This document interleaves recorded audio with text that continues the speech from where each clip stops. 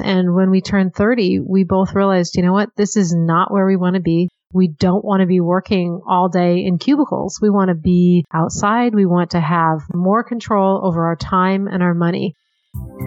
You're listening to the Millionaires Unveiled podcast, where you'll hear the stories and interviews of everyday millionaires.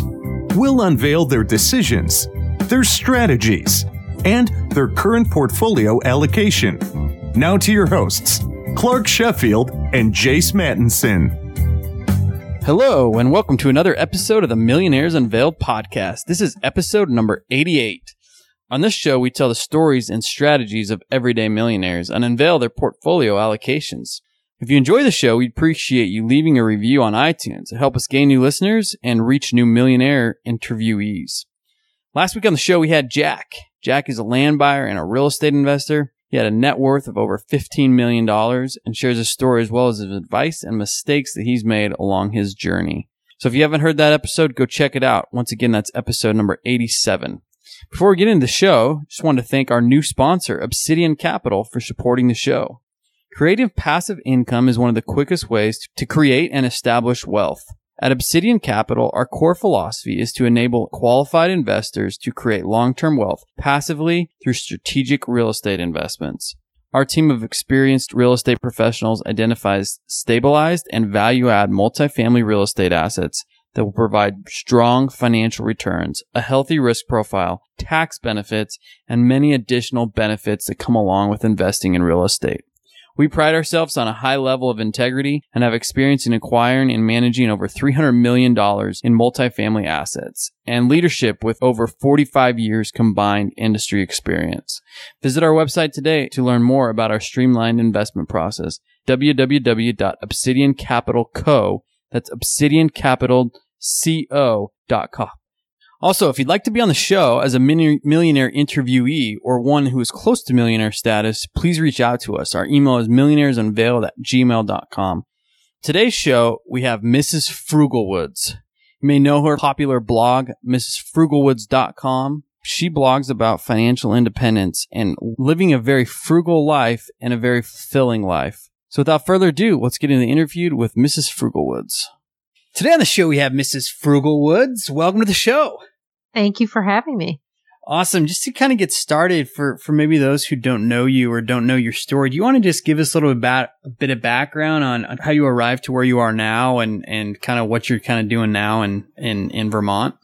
Sure. So my path was very conventional for a long time. I went to college, got a job, worked, met my husband, got married, thought, okay, this is what we'll be doing. We will work professional jobs in the city. We will live in the city, and that will essentially be our lives for the next 40 or 50 years. And when we turned 30, we both realized, you know what, this is not where we want to be. We don't want to be working all day in cubicles. We want to be outside. We want to have more control over our time and our money. And so that's when we started thinking about financial independence, and we started researching, and we realized, if we just start saving at a higher rate, we will be able to put ourselves in a financially independent position. And part of that dream was also this realization that we didn't want to be in the city anymore. We wanted to live in the woods. We wanted to be closer to nature. We wanted to have the space on our property to really pursue all of the outdoor pursuits and all of the hobbies that we'd sort of dreamed of for many years, but didn't have the space or the time to do. And so in May 2016, we moved from Cambridge, Massachusetts, which is right outside of Boston, to a homestead in rural Vermont. And so we've been here. We're coming up on our 4th year now, and we absolutely love it. That's awesome. So let's rewind a little bit. When you met your husband, what were those first initial years like in terms of, discussing money and talking about your hopes and dreams? What did that kind of look like? So different from how it is for us today. And I was thinking about that. We just celebrated our 11th wedding anniversary, and so much has changed. And realizing that we have essentially become completely different people than when we first met, but we've changed together and we've really gone through this evolution side by side. So we met the second semester of our freshman year of college.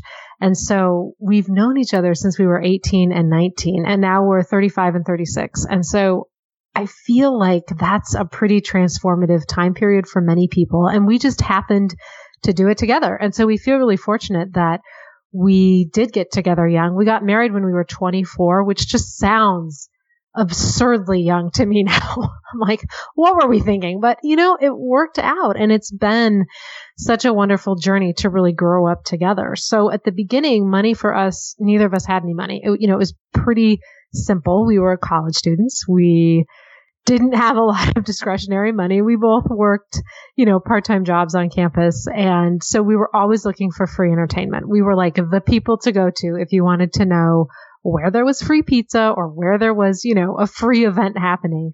And we really stuck with that mentality for a long time. So we got our first jobs out of college. Neither of those jobs paid very well. So we both lived, really frugally. And then when we moved in together, got engaged, it was like, okay, well, we're combining our incomes. So we have more spending power, but we moved into a pretty inexpensive basement apartment. So it was this little 1-bedroom apartment, like down underground, basically in Central Square, Cambridge. But it was a really good decision. We were able to save a lot every month by really continuing to live kind of this like college student frugal existence. And we came to a tipping point where we realized, we can actually save some serious money here. When we first got married, I think we had $8,000 between us. Like that was our total amount of money that we had. And from there, we just kept saving and it kept growing. And it was always a question for us of keeping that margin really wide. So keeping expenses low while both working to increase our incomes. So we both had a real focus on climbing up through our careers and, moving around for promotions, looking for new jobs, looking for opportunities for advancement. And so, when you're doing that, on one hand, you're increasing the income and then you're keeping the expenses at, like a pretty low level, you can start to make some real strides in savings. Yeah, you guys were doing fire before fire was cool or before fire was even really a thing, right? Yeah. But I mean, it really was kind of like we started researching the fire movement and we were like, oh, there's other people like us, this is, we hadn't been, as strategic and we hadn't been as careful with, our investments and our spending, but it was something that I think he and I are both sort of naturally frugal. I think it's just a core piece of our personality. And we both really love like efficiency and problem solving. And so, it's kind of a game and a puzzle for us, almost more than it is money management. Yeah. And did you guys learn any about that growing up as kids? Were they frugal? Did they teach you any of that? Or was it all kind of just learned on your own? My parents are very frugal. So my maternal grandfather grew up in the Depression and was just the consummate, extremely frugal, reused absolutely everything, wouldn't throw out anything. Found a way to sort of like make do or recycle everything he had. And so my mom really brought that to our upbringing, that she really instilled in all of us this idea of not wasting and of the need to think carefully about what you actually need. What do you need to buy? That was a conversation that we had a lot in our home. And we bought a lot of things used. She loved doing garage sales. We liked going to thrift stores. So that was kind of part of my culture growing up. And I didn't really learn, though, about money management until I was in my mid-20s. But I had the sense of that, okay, debt is bad, so I don't want to go into debt and I want to save as much as I can. And then, the sophistication beyond that came much later, in my life, more in my early to mid-20s. Yeah, I remember going to the garage sales growing up. My parents would pick me up from soccer games, and that's something I always thought was a treat, was driving home and looking for garage sales signs and then stopping to see if there was anything interesting along the way. But I love that. And I don't know that you see it as often. Maybe you do. Maybe I'm just stuck in New York, and so I don't see it. No one's really having garage sales here. But I feel like when I go around and go in the suburbs, I see it less than where I grew up in. But all the garage sales now are just list an item on Facebook, right? We got social media, and it's like everybody just sells stuff on social media now, I feel like. Yeah, or Craigslist, right? or something like something similar. So you guys decide to fire. You kind of say, okay, this is what we're going to do, right? We can be aggressive and we can start saving. We can reduce our expenses. So how did that happen? I would think that a lot of us in the personal finance space, we kind of start crunching our numbers, right? We say, hey, this is going to be our income. If I can get up to this amount, or I can save this amount, this is where I want to be, or this will kind of be my fire number, or this is how I can be independent or quit my job. How did that process look for you? What started that? Initially, it was very basic. We started tracking our expenses, which it just sounds like ridiculous to say, but we were careful with our spending, but we weren't really tracking our expenses. It was like, okay, well, we roughly know like what's going out every month, but we were not being strategic because, our salaries had increased over the years and we'd bought a home and we were doing well. And so we were not paying as much attention as we should have been to our spending. We were still saving, I don't know, maybe 20%, 15 or 20% without, putting a whole lot of effort into it. But once we decided to do this, we tracked our spending and we decided to take the first month of this fire journey and spend as little as we possibly could. So that was, all right, what can you cut out? How few things can you buy? Like, where is all of the fat to trim if you are really, truly focused on every single line item? And so that was initially our sort of baptism by fire of figuring out our expenses and figuring out really what was important to us. And at the beginning, it was really just about where can we save, right? What can we cut out? And what it became about for us was creating a lifestyle that's focused on long-term goals and a lifestyle that is focused on values-based spending as opposed to sort of this mindless treat yourself spending in the moment, instant gratification. It really transformed the way that we see the world and the way that we think about how we want to live. So it caused us to really embrace environmentalism, simplicity, minimalism to an extent, although I'm a terrible minimalist, but just this idea that, all this stuff we've been buying, like we really don't need to do that. And that was a revelation that took place over the course of several years. And I would say it's still happening for us. It's an ongoing process of sort of divesting yourself of the consumer mentality and the concept that happiness comes through buying stuff. That's a lot to kind of undo because I think we're taught that from a very young age. Yeah, look, I mean, I live in New York and I feel like I've done that more than anything now because I'm forced to, I don't have closets. I don't have space. Mm-hmm. And so I can't go buy 3 kayaks. Where am I going to put them? And so it's just it's forced me to be that way. And even moving out, when my wife and I first moved out to the city, we kind of, you move out in just a few suitcases and you're like, okay, I got to pick and choose what I want to bring. And then once I'm out there, if I'm going to buy new clothes or a new shirt or something that's going to hang up, right, I've got to get rid of something to have space to fit it. And so it just kind of forces you. And I think, you guys have also, it's probably learned this whole process to be intentional, right? You're intentional about your money. You're intentional about your goal setting. You're intentional about what you want to do, raising kids, your life, your goals. I mean, any of that, it forces intentionality. Absolutely. And I would say that now a lot of the choices that we make around spending money are not really rooted in finance. They're not really rooted in a need to save money. They're much more rooted in this idea of creating what you said, an intentional, simplified life that does not involve, a brand new wardrobe for everybody every year, that does not involve a brand new car every year. And, there are very serious financial ramifications to those decisions, but a lot of it is much more about this idea of not consuming. Right, totally. So let's talk a little bit about expenses here. I know in your blog at frugalwoods.com, you track your expenses. And it's about, is it safe to say about $3,000, $3,500 a month, right? With your mortgage? Oh gosh, you're going to make me look this up. No, you're good. You're good. I've got it up right now. Oh, you've got it up. Okay, May so there was you go. $3,500. So I assume they're all kind of right around there. Yeah, that sounds about right. Yep. Including the mortgage on our Vermont property. Yep. Yeah. So about $40,000 a year or so. Mm-hmm. Mm-hmm. And, I would say $40,000 a year. It's probably a little bit more than that. I did a comparison of how much we spent living a year in the city and then how much we spent on our first year living in the country. And we spent, for a year in the city, the year I did was 2015, we spent $43,500. And then for our first full year in the country, we spent $48,000. So I'm thinking, yeah, if it's looking like 40,000, it's probably going to level out to more like 45,000 a year. Seems I'm just going back here. January, you guys were spendy 44. Oh, yeah. See, I know. That's why, this is why I tell people, like, you need to track every month because no one is a robot with their spending. It's going to fluctuate. And so if you're really trying to create a FI number, you really want to know what you need to hit for financial independence, you need data. You're going to need, I think, at least a year of your spending, hopefully more. And if you plan to have changes in your family size, if you're going to have kids or get more pets or something, that, you need to know what you're going to be spending with that full suite of family members. Yeah.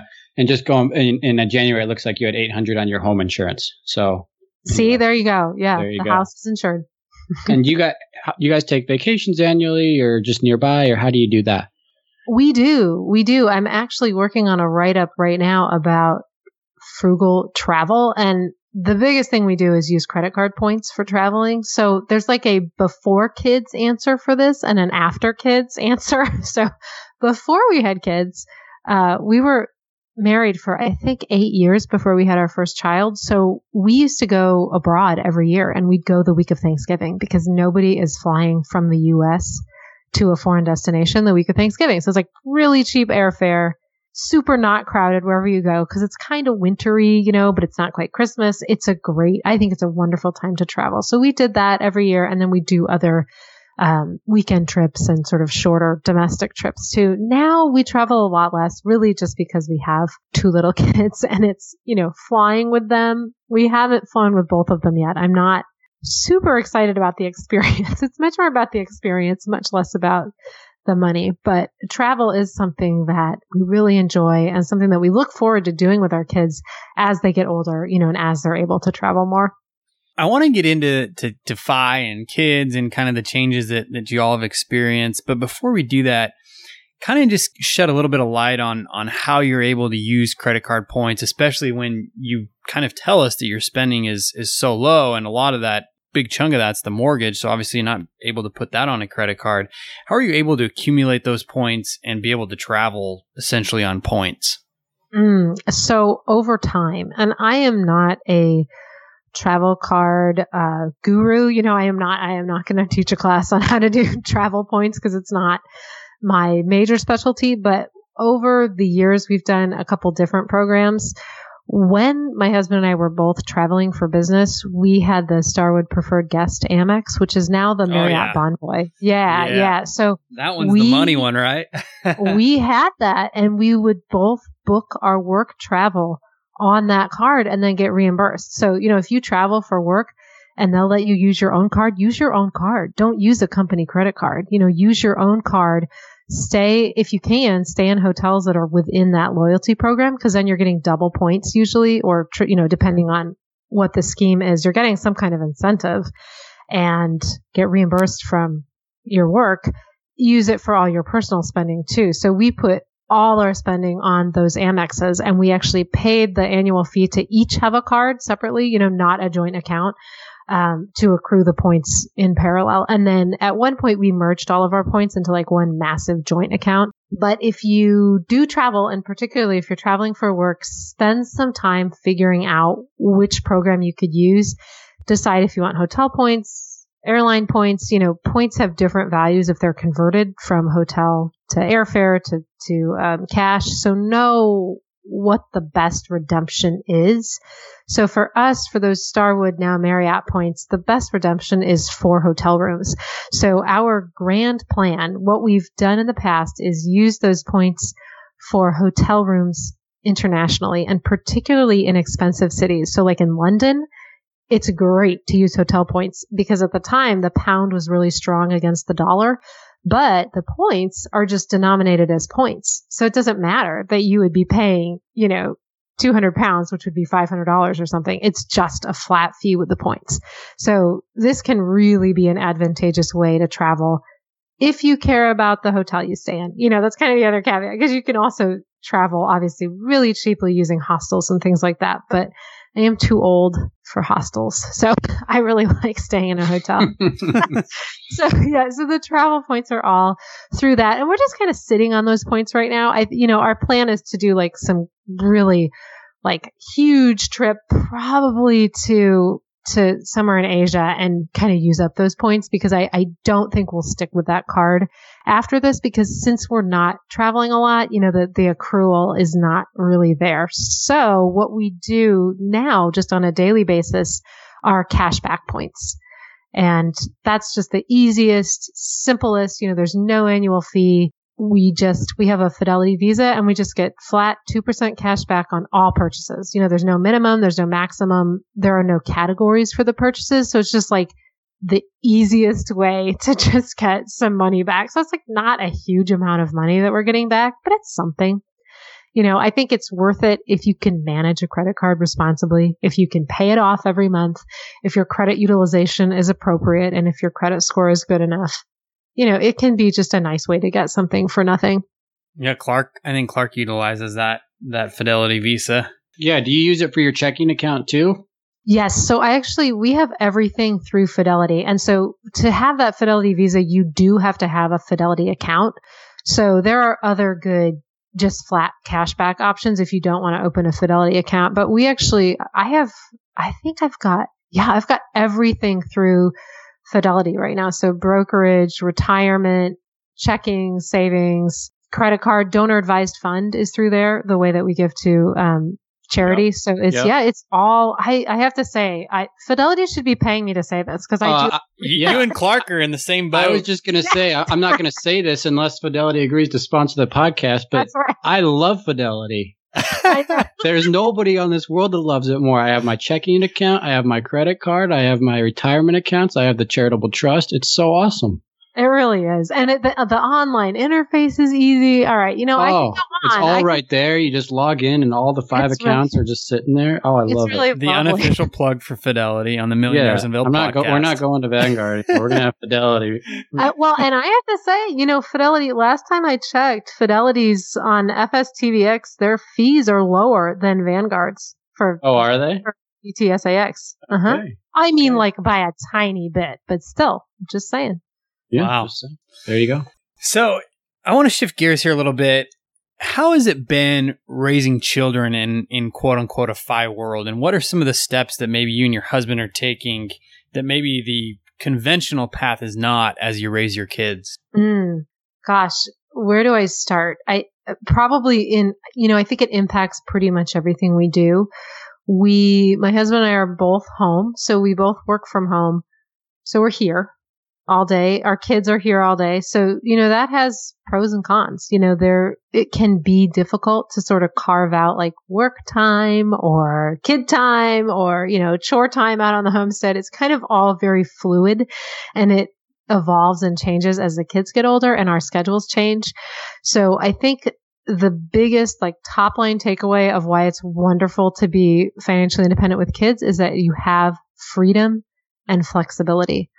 I just am so grateful every single day that we don't have to juggle kids' sick days from daycare with our sick days from work, with snow days, with transportation. It's not a factor for us because we're both pretty much flexible, so we can adjust our meetings, we can adjust our work in order to accommodate what the kids need. If they need to go to the doctor at 11 a.m. on a Tuesday, that's fine. It's not a huge crisis. And we're so grateful for that flexibility and that freedom, because kids constantly need something. Somebody needs to go to the dentist. Somebody needs to go to the doctor. Our daughter was in preschool, but then there'd be an early release day or, a day off or a snow day, things that you don't necessarily plan for if preschool is, your full-time childcare that you're really relying on. So just having the flexibility, if she didn't feel very good one morning, she could just stay home from preschool. We have so much freedom, really is just the best way I can describe it. And I really see that bearing a lot more fruit as the kids get older, and as they have sports and activities and lessons and classes.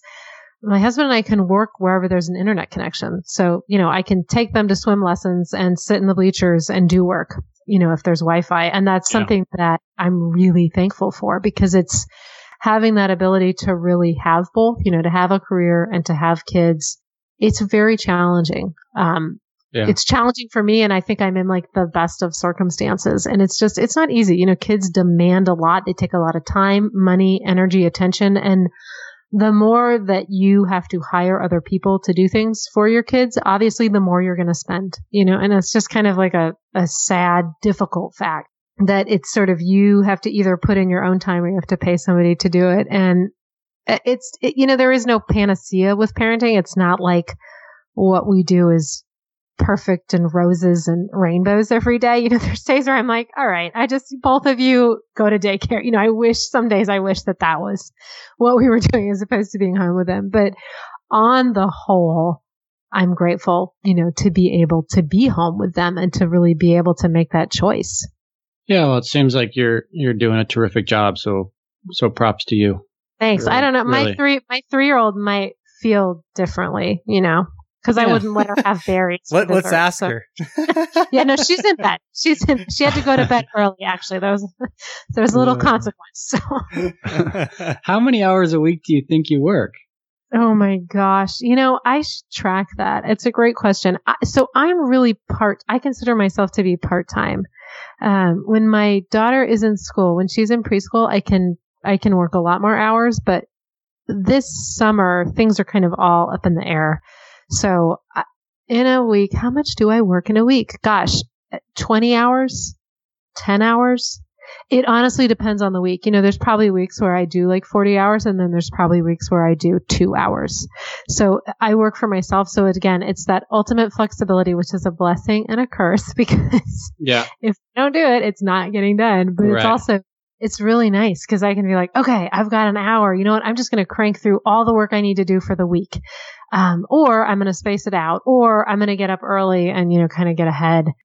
And it changes as the kids get older, because sometimes I can work with my 3-year-old and she'll like do Play-Doh next to me. Other times, nope, can't do it. So it changes. Yeah, I think Jay's starting to just figure that out too, because he just had his first. So probably a learning process. Totally. Yeah. So let's talk fire big picture, right? I think probably 80-90% of our listeners know that, what that financial independence, retire early, but it's different for everybody, right? And now you have this lean fire, you have fat fire that we were on the podcast that we discussed together, but you kind of have all these different elements. And some people, it might be a 4% withdrawal rate at, X amount of net worth. And what does it mean to you? What is fire to you? That's another thing that I think keeps changing for us. And I think our conception of what we want to do with our lives also keeps changing. I don't think that I envisioned that I would be working as much as I am before I had kids. But now that I have kids, I really like working. I really like the intellectual stimulation. I like having a different role, other than being a parent. And so I think it sort of keeps changing, this idea of like, what do you want to do with your life? What do you want to do when you grow up? I think that's a constant iteration for my husband and I.